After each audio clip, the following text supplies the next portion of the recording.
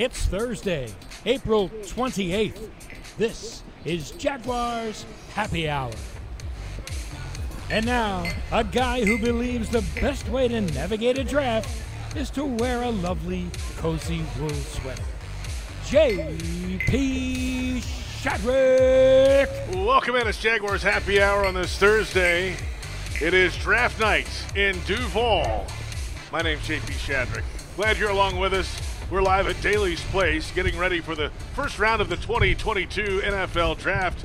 And we have a busy program tonight here on 1010XL AM, Jaguars.com, and the Jags social channels, Twitter, Facebook, and YouTube. Jaguars analyst Jeff Lageman is always with us. NFL Network analyst Bucky Brooks is on site with us throughout the draft.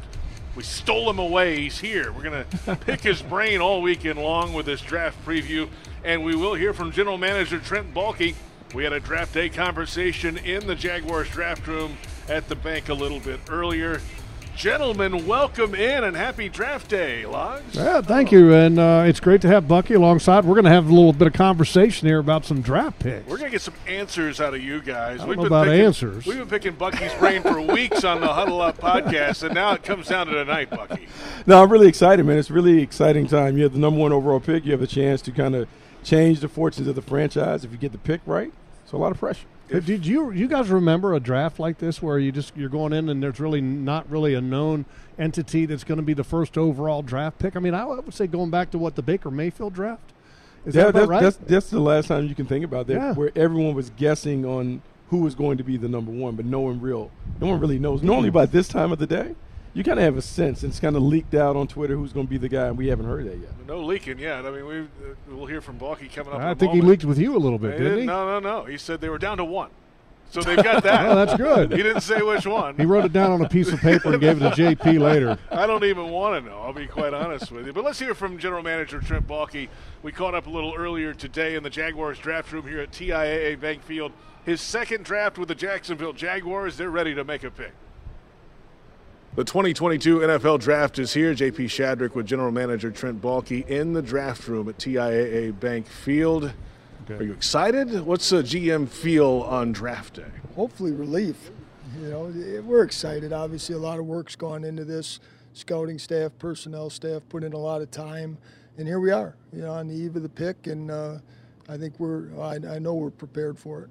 Take us through your checklist on draft day. What all do you do? What's your routine? You've done this a number of times, obviously, in San Francisco, and now your second time here.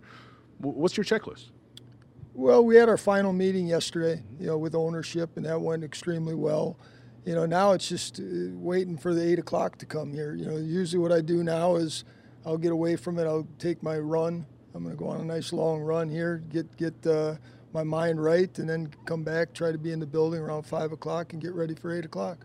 Tell us what you can about that final meeting with ownership. Shad Khan in, Doug Peterson, yourself. What happens and how do you guys narrow it down? You said you were down to 4 last week. How do you get to number one? Well, we've been working that way for a while now. And, when Shad got this all together, he talked about a couple of things, a collaborative effort and transparency. And yesterday's meeting was just to make sure that was exactly what was taking place. And this has been a very collaborative effort. There's been a lot of people involved from the personnel side, from the coaching side, and even ownership. And that's the way it should be. And we're just looking forward to the draft and making the picks. How does this number one top of a draft compare to some others in the past to you? It feels like, I don't know if you read mocks or not, there's a lot of mocks out there, have different names everywhere. It seemed a little abnormal. Usually there's a slam dunk guy at number one. How different is this year? I don't like to compare drafts. You live in the moment, and the moment we're in now, this is the draft. These are the available players, and you do everything you can to find the right players for this organization, for your own organization, and then you go to work and you make them right. At what point do you make final calls to prospects, wellness checks? Do you do anything like that on draft day? Is that all done? Have you put a bow on this thing? Yeah, the scouts, that's what they've been working on the early part of this week, is calling all the agents, calling all the prospects on the board, making sure we verified their phone numbers and that they're healthy and ready to go. Finally, 12 picks over 3 days. I don't know if a GM likes that or not. That's a lot to handle over the next 3 days. But what is a successful day for the Jaguars today at the end of the day and a successful weekend mean? Well, I think you just go into it. You never know what's going to happen. Obviously, we know what's going to happen at 1. And then from that point on, you really don't know what's going to happen. So you follow the board. You trust the board. You put yourself in a position to move up if you feel you need to move up, and you put yourself in a position when the board dictates to move back if you can. But you always have to be ready and willing to make the pick, because you don't know if you can move up and you don't know if you can move back. So you always have to be prepared. That's Trent Baalke, Jaguars general manager, a little bit earlier today. What do you think, Logs? I think the comment that he made there at the very end is very telling, that you move back if you can. And I think that they would love to move back from number 1, but the problem is that there's no clear-cut number 1. If there was, then this team will be in a perfect position to maybe trade that pick if there was a quarterback sitting there, and then get a haul of picks in the future and now, and then maybe get one of those top 4 guys that you like. Yeah, it's all about the quarterback. Normally when you're moving up, it's someone that is a transcendent talent, someone that multiple teams would love to get. And right now you just don't have that interest because the quarterbacks aren't what they've been in previous classes. So even though Trent doesn't like to talk about previous classes, it's one of the reasons why there hasn't been a lot of trade interest. I think it was also interesting that he talked about, and you were talking about talking to the prospects and et cetera.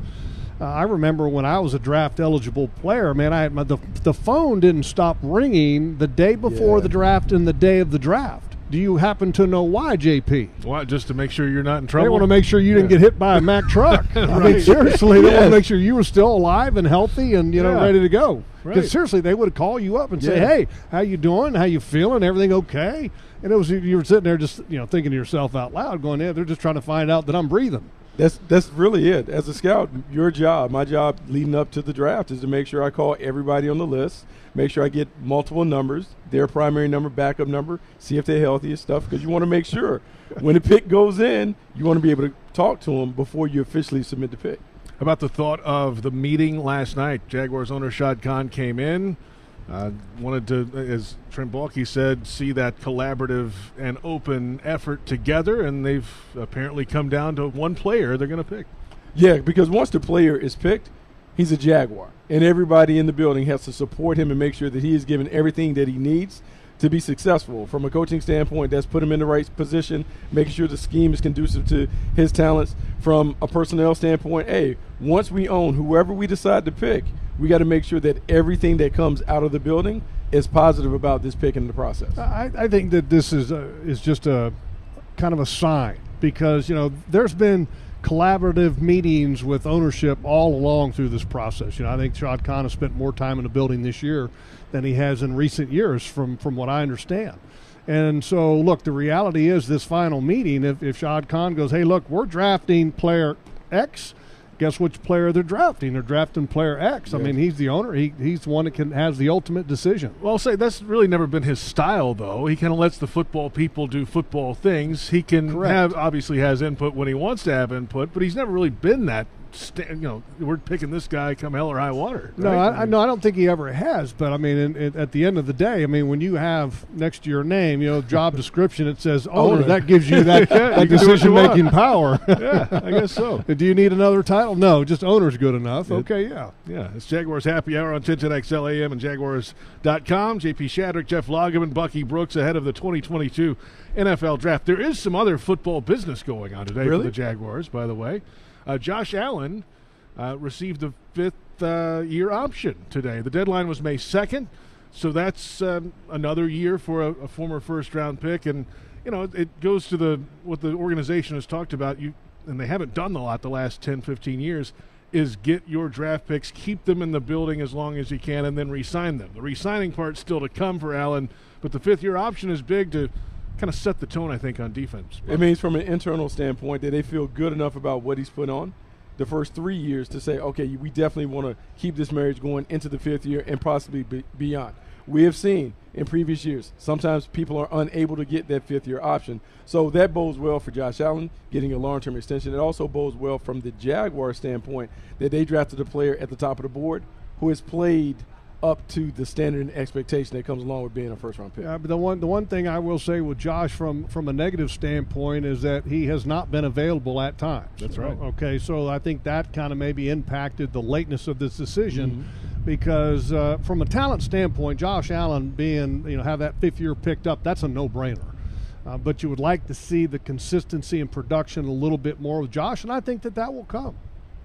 There's also been reports that Cam Robinson has agreed to an extension, 3-year deal, $54 million. That's the report. No official word from the team yet. Hasn't signed the deal, but when he does, there you go. Does that change anything tonight for you? Well, I think this is an interesting conversation here because, Bucky, this not only involves is the contract right for Cam Robinson? Okay, you happy with that number? But then it also kind of ventures over to draft talk. Okay, now that Cam Robinson has or reportedly has this 3-year extension, does that prohibit the Jaguars from looking at the top 2 rated offensive linemen? And I don't know exactly what Bucky's thoughts are on this, but I love the guy at North Carolina State. Oh, I absolutely love him. And I love what Doug has said about the number 1 pick. We got to get the number 1 pick right. The number 1 pick has to start. He has to be a starter.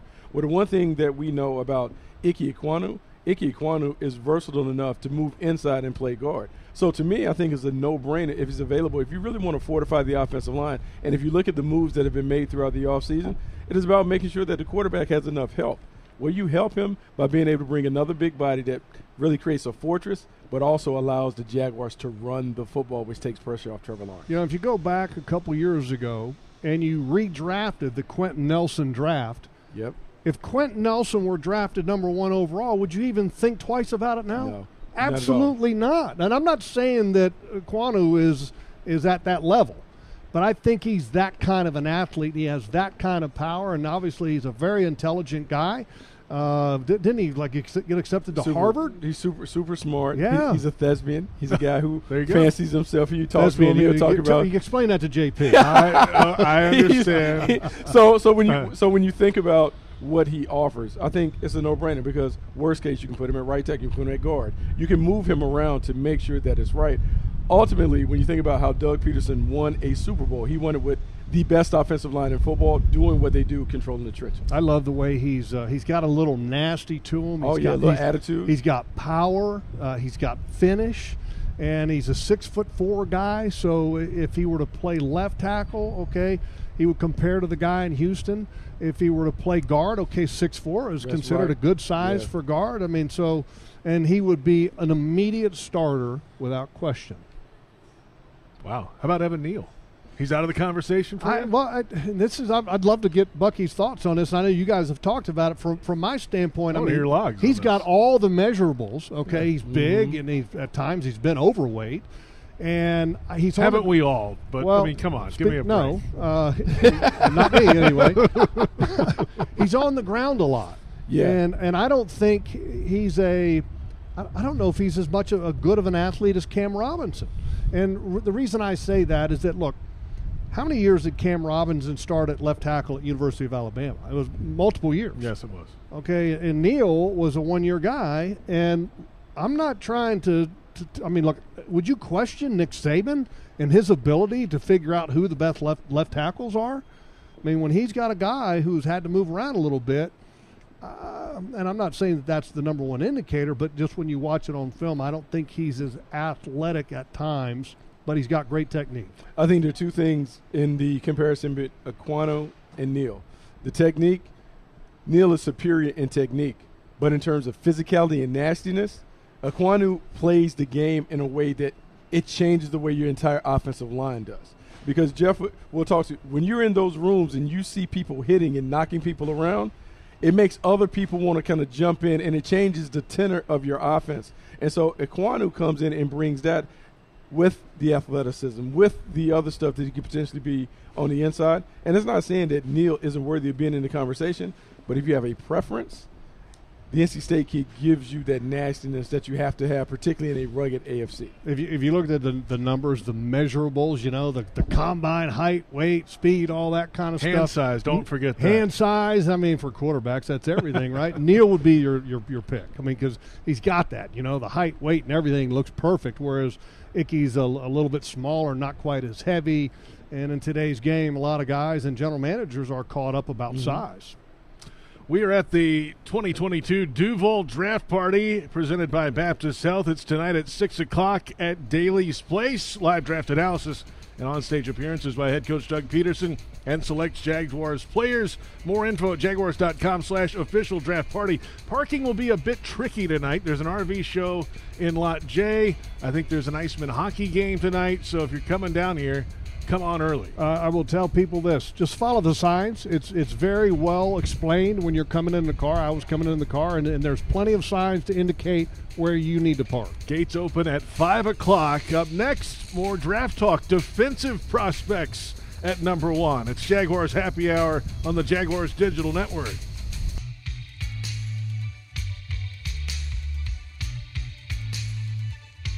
Absolutely you could, because if you're investing in Trevor Lawrence, you better invest in people who are going to keep him upright. Absolutely. But, I think you still got Jawaan Taylor there, right? So you just invested in him a couple of years ago as a second rounder who we all thought was going to be a first rounder. So you think to yourself, what's the next move? That's why it feels like pass rusher. But they did go offensive lineman. Doesn't that sound like where we started the whole process? Right? The whole process started with, well, which offensive lineman will Jacksonville take? And then it morphed into the pass rusher. So that's why this year is so exciting for all of us, because it may not be the 5 quarterbacks of last year, but the uncertainty breeds the excitement of this year. That's Charles Davis of NFL Network and CBS Sports in Las Vegas with Brian Sexton. And welcome back. It's Jaguars Happy Hour from Daly's Place, home of the 2022 Duval Draft Party coming up. 6 o'clock.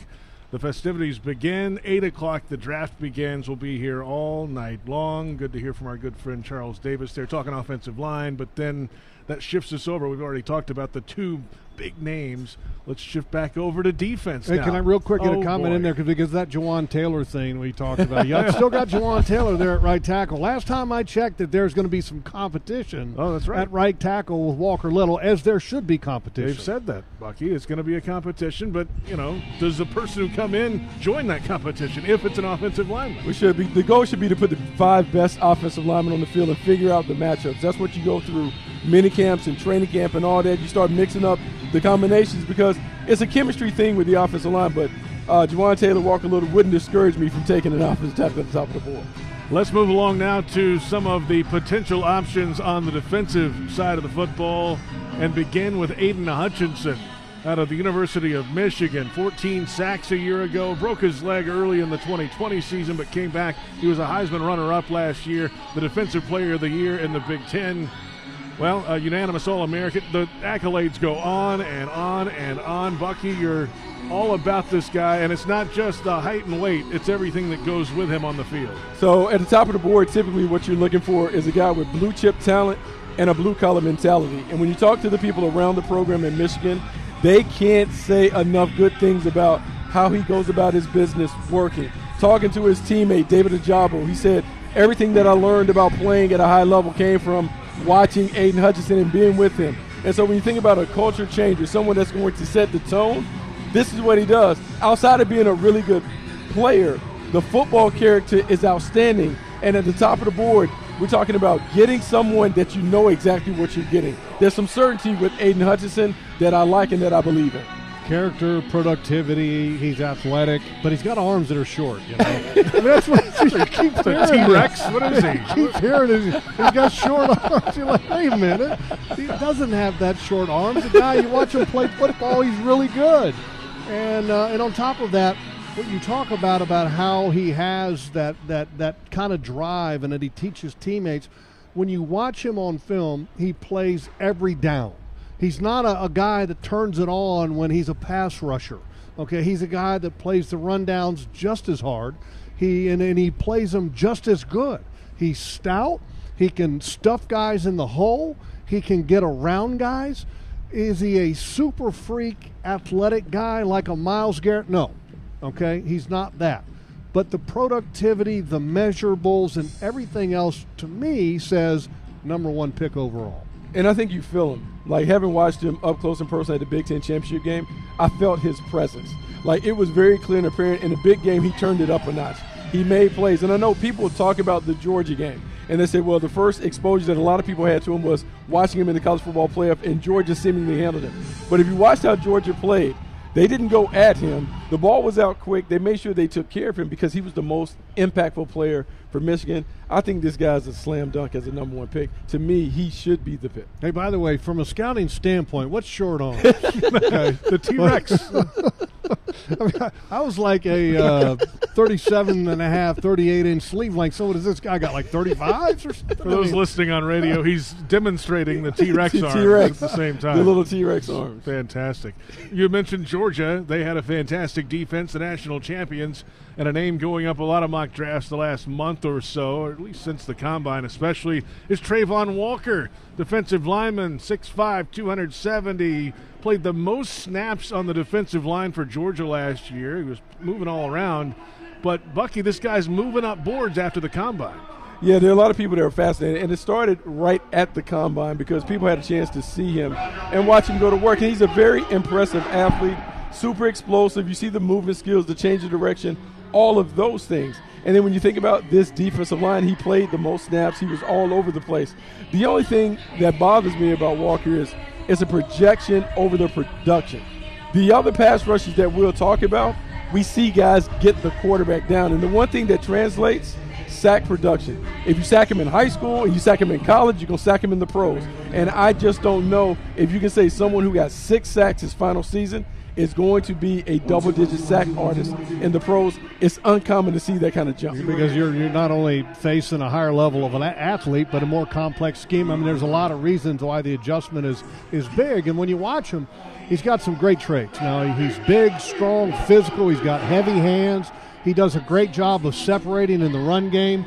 As a pass rusher, though, what Bucky's referring to with the 6.5 sacks, his moves are very limited. He's still I don't want to say an amateur, but you can still tell that he's a developing pass rusher. Where you watch Aiden Hutchinson, you can see kind of moves that are in play and get put to kind of execution-wise. And I think there's a big difference there as far as the P word, and I'm not talking about the potential word, the production. I mean, sometimes there was a guy who was a scout that I used to know for a long period of time, and he said the one thing you got to be careful of is giving yourself a speeding ticket on a guy and getting excited about what you see when they're wearing shorts. Yeah. And I think that look, Travon Walker, I think, is a good football player, but what Bucky's talking about, projecting a guy, that sometimes can be interesting and come sometimes flawed, and we had this conversation a little bit earlier, and what's the perfect role for a Walker? I think a 4-3 left defensive end would be a perfect fit for him. In this defense here, I don't know if he's athletic enough to be a stand-up outside linebacker guy, but he would be more of a defensive end guy, and then he could kick down to a 3 technique as a pass rusher. So, I mean, he's got some flexibility, but is he going to be that guy that's just going to be lighting up defenses and scaring quarterbacks? Maybe, but I don't think right out of the gate. Yeah, and it may take a while. And the one reason production matters in terms of sack production, there's an art to knocking the quarterback down. It's one thing to get close to it and to touch him and did that, but to get him to the ground, there's a talent to that. And I don't think you can undersell when a guy is unable to do it, because those who do, they do it, and they do it year after year after year after year.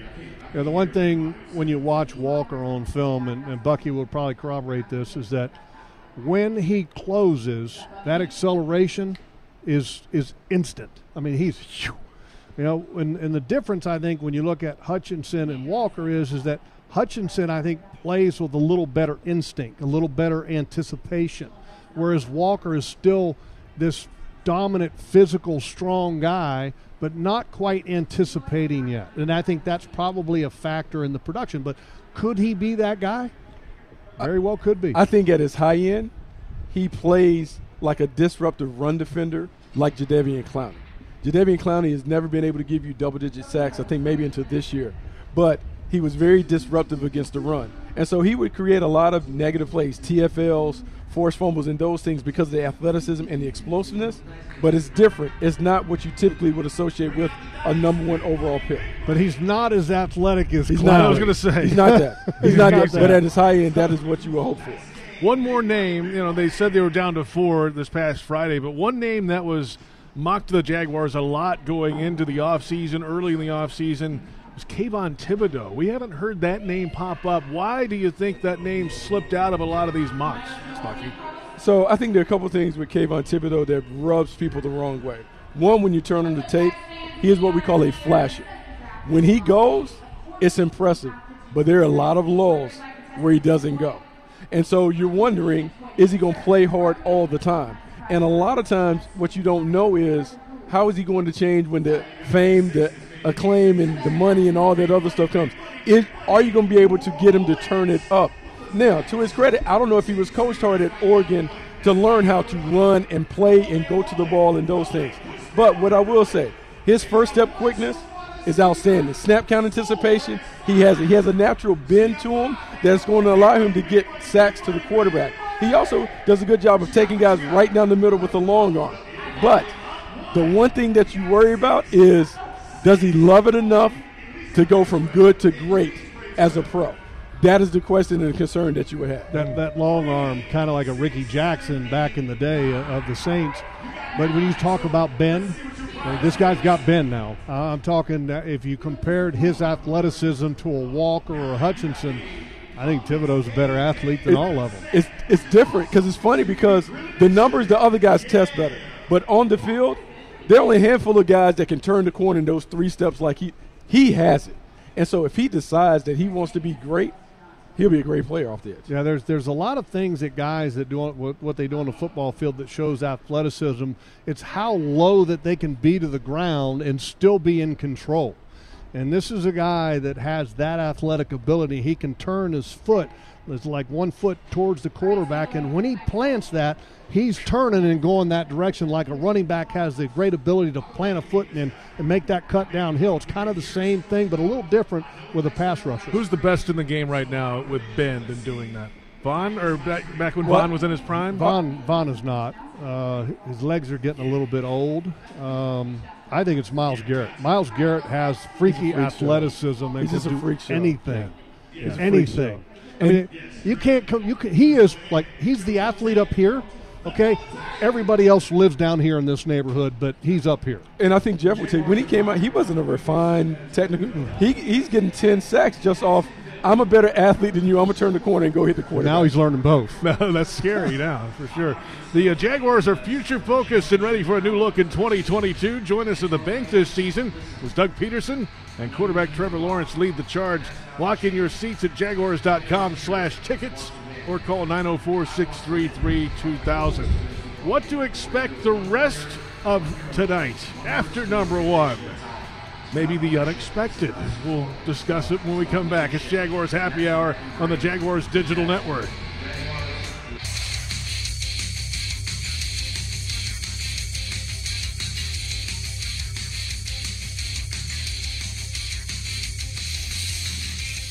You know, you can make the case for Walker on fit as well, you know, and I look at Caldwell's scheme and being under Todd Bowles, and you think about JPP and the success he had. You know, you could make that match there with Walker. I think, you know, Hutchinson getting a chance to rush from a 2-point stance there would be pretty dynamic as well. So, I mean, it's what you know right now with Hutchinson. I think he comes in clear packaging. I think there's some unknown there with Walker. But I think that we sell Hutchinson short on the ceiling, and I feel like we sell Walker a little short on the floor. I think they're both going to be really good football players. That's lead draft analyst for NFL Network, Daniel Jeremiah, in Las Vegas with Brian Sexton, and we are at Daly's Place for the 2022 Duval Draft Party. Gates open at 5 o'clock. The festivities underway at 6 o'clock. The draft underway at 8 o'clock. JP Shadrick, Jeff Lageman, Bucky Brooks with us from the network. Yeah, who's that Jeremiah guy? We got Bucky Brooks. Oh, look, it's that. He's the lead. He's the leader. He's the one. He sets the tone at the network. Well, we're glad to have you here with us. I know that. That's for sure. No matter what he's doing. This is awesome. No, it's great. This is great. First time I've been in a long time with the team on draft night and draft day. The energy should be fun to be around it all over again. Is there anything better than talking ball and talking hope? Come on. I mean, unfortunately, that's really where this team has been at for the last couple of years, and that's the only thing they've had to hold on to is hope. And the draft has always represented hope. And this is a franchise that hopes that some of the picks that they make today can change the fortunes, and that's why the fans, I think, are extremely excited about it. They should be excited. I'm more excited about Doug Peterson coming over. Like, having played with him, having played with some of the guys that are on the coaching staff, just really excited about the professionalism.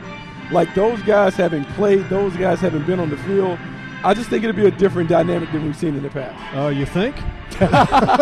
Maybe so. I'm just saying that last year was kind of a train wreck. Maybe so. Jaguars enter today and this NFL draft with 12 picks on the docket, tied for the most in the National Football League. 1 today, 3 on the docket tomorrow, 1 in the second round, 2 in the third round, and then 8 more on Saturday. How many of those do they actually pick? Do they make moves? Trader Trent, does he show up like he did in San Francisco? What happens here, guys? What do you think? Well, I mean, for me, I think this team moves up. And I think it would be wise to. And when I say move up from the first pick of the second round, which is the first pick of day 2, you've got 4 6-round picks, 2 7s, and then you also have a 5th-round pick. For me, those picks, use them as much as you can to find a way to get back into the first round. And there's a lot of guys to pick from, I think. And Bucky has a little bit better handle on the overall talent of the draft. But, Bucky, there's 2 guys that I really like. One of them's a center at Iowa. The other one's a pass rusher at Purdue. Okay, Linderbaum and then George Karlaftis. I think those are very interesting picks because ultimately you talk about Trader Trent. Yeah. What you should do and what you are doing is you have a wish list that you want to come out of draft weekend with these kinds of players. And so if you think about packaging, so let's just say we go with a pass rusher at 1, then you want to come back in the second round and maybe you get an offensive lineman. So then Linderbaum would be in that conversation at 33. Hopefully and so makes at it. the end of the day, you're like, okay, we feel good about where we are. And then I still believe they need a speed receiver somewhere in this draft, someone that can take the top off the defense to kind of spread it out for Marvin Jones and Christian Kirk and Zay Jones and those guys to do work. And so it's where do I need to get to get one of the best in those positions. And so trading up, getting rid of those 6 and 7s to move into range to get players that can come in and be immediate contributors, that has to be the focus and emphasis. I just don't think you have enough roster spots for all of these picks that we're talking about if they stay put to be able to make this roster, whether it be on practice squad or the active roster. I mean, it's a tremendous amount of players, and then you look at the large free agency class that they brought in that's right. with some of the existing recent draft picks that you're hoping to develop. I mean, I think you've got to end up turning some of those picks into fewer picks but higher ones. Yeah, players over picks, meaning blue chip players that can come in and contribute. And to your point, George Karlaftis, underrated throughout the process. He's a power rusher, and I think when we talk about athleticism, the fact that he was on the Greek national team as a water polo player, to me, speaks volumes about who he is. New to the game, still learning the game, but man, he's a powerful player with a little attitude. He has some stuff to him. He's got a lot of stuff to him. Yeah, he's real young, but athletically, you know, we talking earlier about the bend and the get off and all the things that are key to a pass rush. They call him the Greek freak.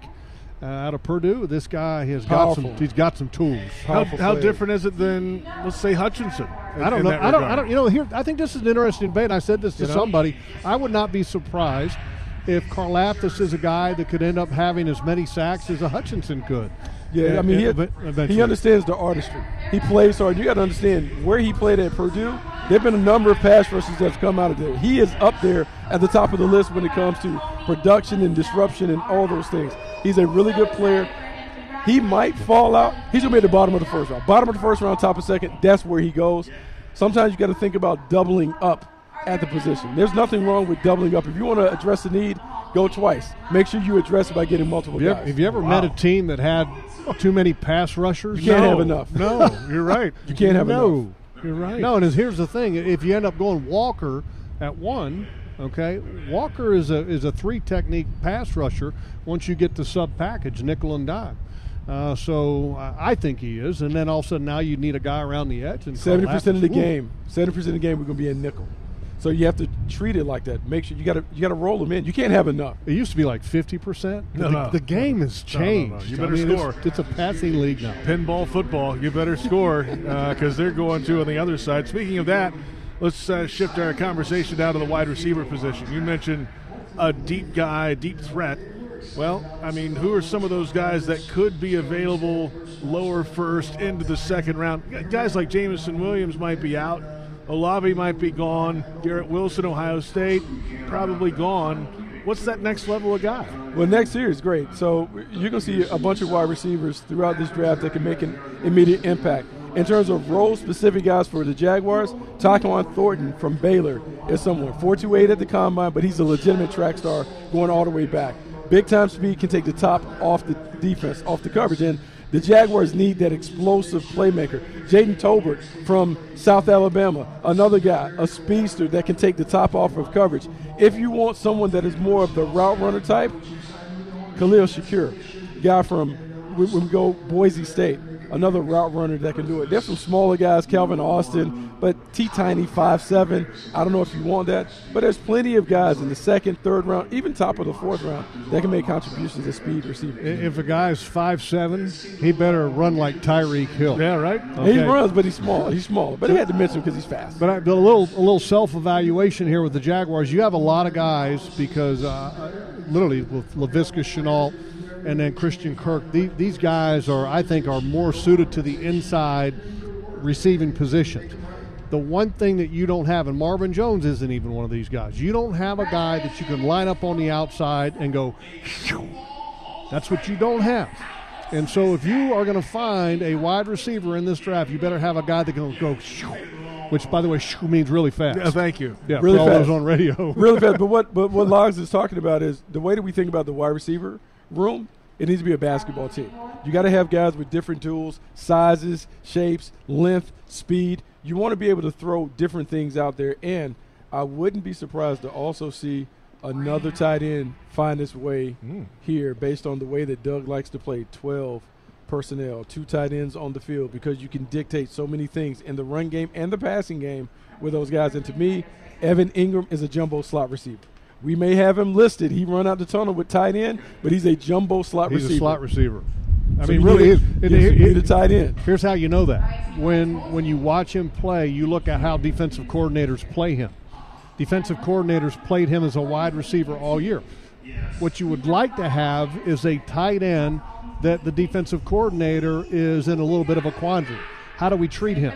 Well, the Kelce's and the Gronks, of the league, they create legitimate matchup problems because if you put a small guy on him, he'll block, and all of a sudden now you're out the gate with the running game. That's right. And, that's the one thing that Evan Ingram is not. He's not a guy that can really block as a big man and then catch the ball. So, like he's talking about, Bucky's talking about, don't be surprised if this team finds a tight end. And if they do, it'll be a guy that has the ability to do both and to do both well, block and catch. Where do they find that? Trey McBride would be one. Trey McBride from Colorado State is the best one in the class, but he is someone second round-ish that can do it. He's a guy that was a 3-sport standout in high school, comes from Colorado State, caught a lot of passes, but look, can block on the edges. Greg Dulcich from UCLA, walk on, made his way into a big-time receiver and playmaker, former wide receiver, but he can get gritty there. I just think it's really important.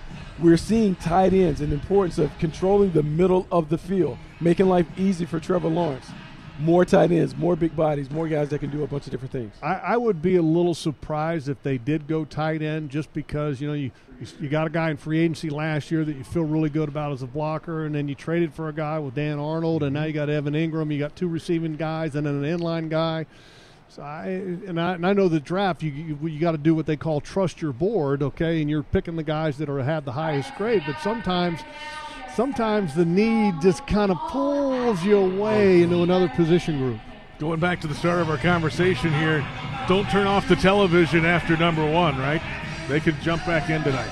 Yeah, I would think because they're sitting in a prime spot. One, they're at the top of the second round, so there's going to be interest for the Jaguars one way or the other. Either interest in coming up into the first round, or everyone wants that first pick because there's going to be a name or two that surprisingly falls out of the first round that people are coveting, wanting to get to. So it's a nice spot for Trent Baalke. He has to make a decision if there's someone that he identifies that I want to go get, or do I want to play it conservative, back out, get some more picks, and go that route. I think there's got to be somebody that they really like for them to trade up with that pick because that pick has value with what is called the overnight factor. If you still have that pick, you get to field calls from 31 teams from the end of the draft tonight until the draft starts tomorrow about somebody offering you picks to come out of that spot. So I think that's a very interesting situation to be in. But the number of picks that they have, and I think what we're talking about with, if you got a guy, go up and get him. Trader Trent, get ready. We heard from him earlier here on Jaguars Happy Hour. We're back in a moment with a look around the National Football League, the NFL Draft in Las Vegas, Nevada in 2022. Brian Sexton is out there for us on Jaguars.com. You'll see some of his interviews coming up, but he said it is built for the NFL Draft. It was built for a lot of things, but the draft fits in well in Las Vegas. The Jaguars have the number 1 pick. We're back to close out Jaguars Happy Hour after this on the Jaguars Digital Network.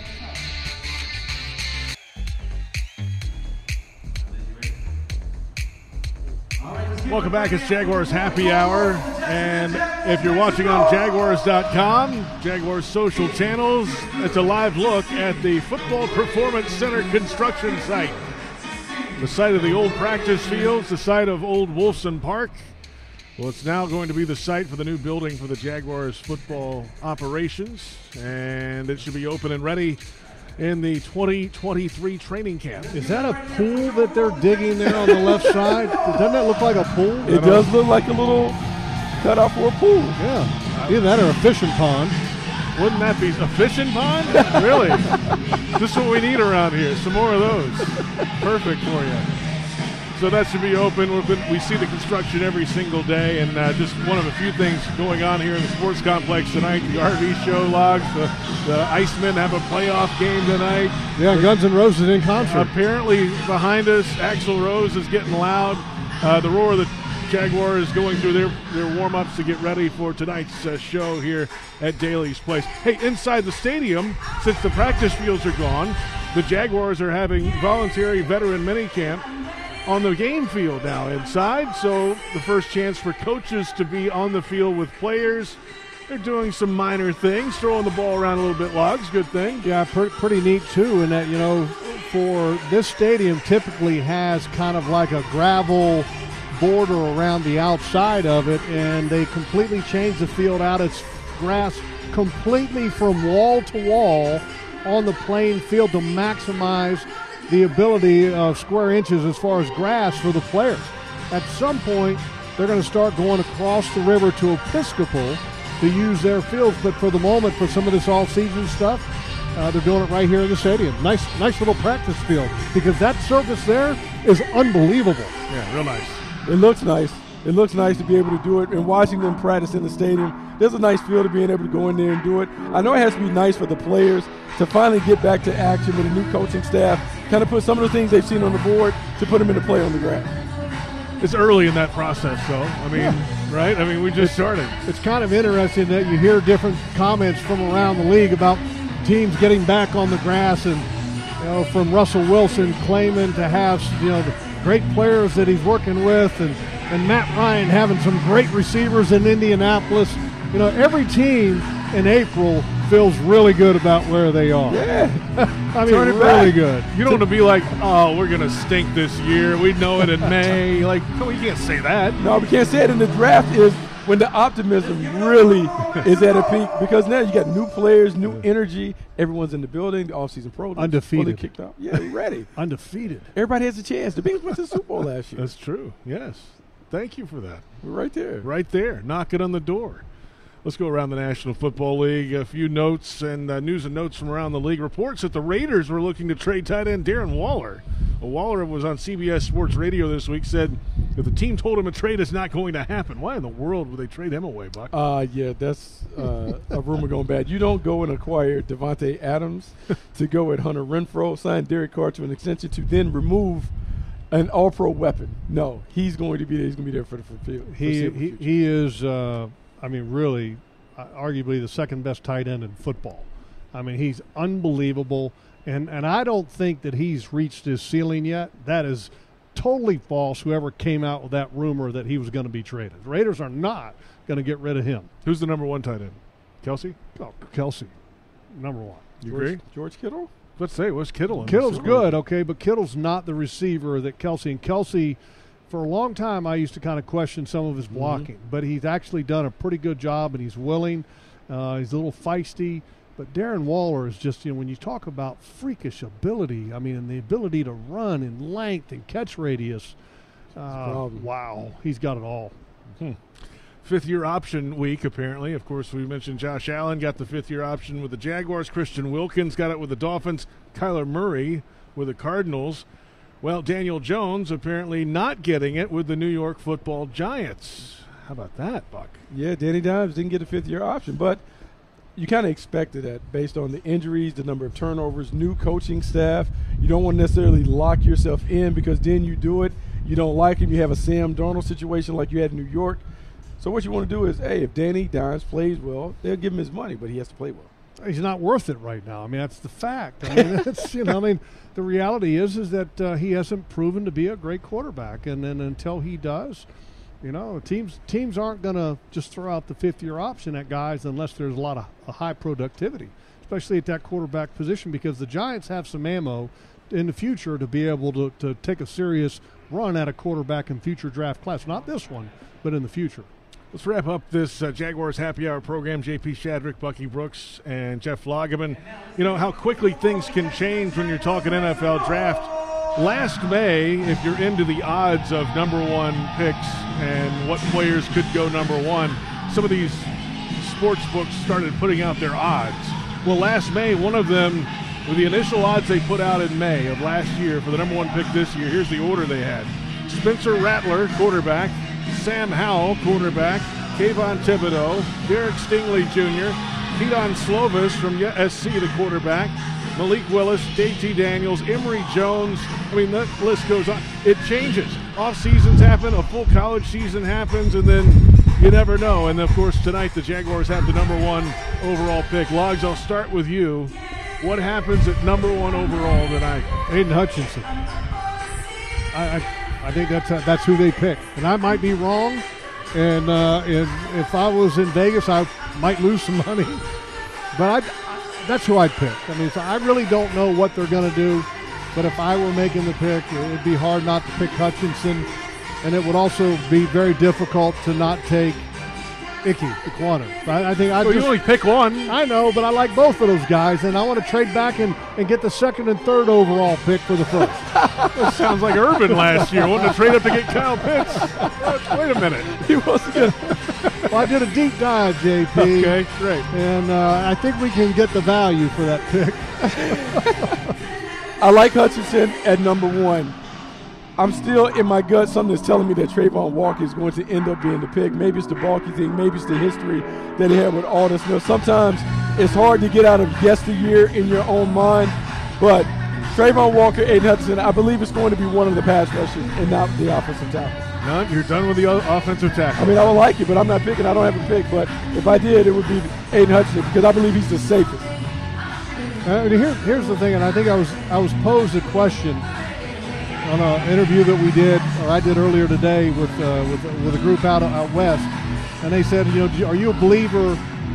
They used the golf analogy. Do you like hitting it down the center of the fairway, or do you like to swing big? I'm a believer in hitting it down the fairway because sometimes when you just try to hit it down the fairway, sometimes it ends up being big. Because I think, and I'm not trying to be safe, but I'm just trying to, you trust your eyes. And productivity, and to me in the film says a lot, and it's hard to argue against the productivity in the film of Aiden Hutchinson. And then you throw in the football character because the character really, really matters. The guy really loves ball. He's a great teammate. He's done everything that you want to see from a work ethic standpoint throughout his time in Michigan. He's going to continue to be that same guy here. I think it would really fit in well in this locker room. And here's the thing. When you talk about locker room fit, you're trying to change a culture here. Okay, and I think this is a guy that can help change a culture. But if they don't take Aiden Hutchinson, Detroit will go crazy. Oh, they'll run to the podium. Detroit will absolutely go crazy. And if they don't take Aiden Hutchinson here, there will forever be a comparison if the Jaguars take Walker with Hutchinson. There you have it. The picks are in on Jaguars Happy Hour. Coming up, our coverage continues on Jaguars.com. At 7:30, it's draft night in Duval, our pregame show, if you will, for the 2022 NFL Draft. We'll get you ready for the number 1 pick and beyond. The Jaguars at number 1. The Jags have 12 picks in this draft, at least going into today. We'll see how many they have after today. For Bucky Brooks, Jeff Lageman, our entire crew, I'm JP Shadrick. We'll see you a little bit later here at Daly's Place. This is Jaguars Happy Hour on the Jaguars Digital Network.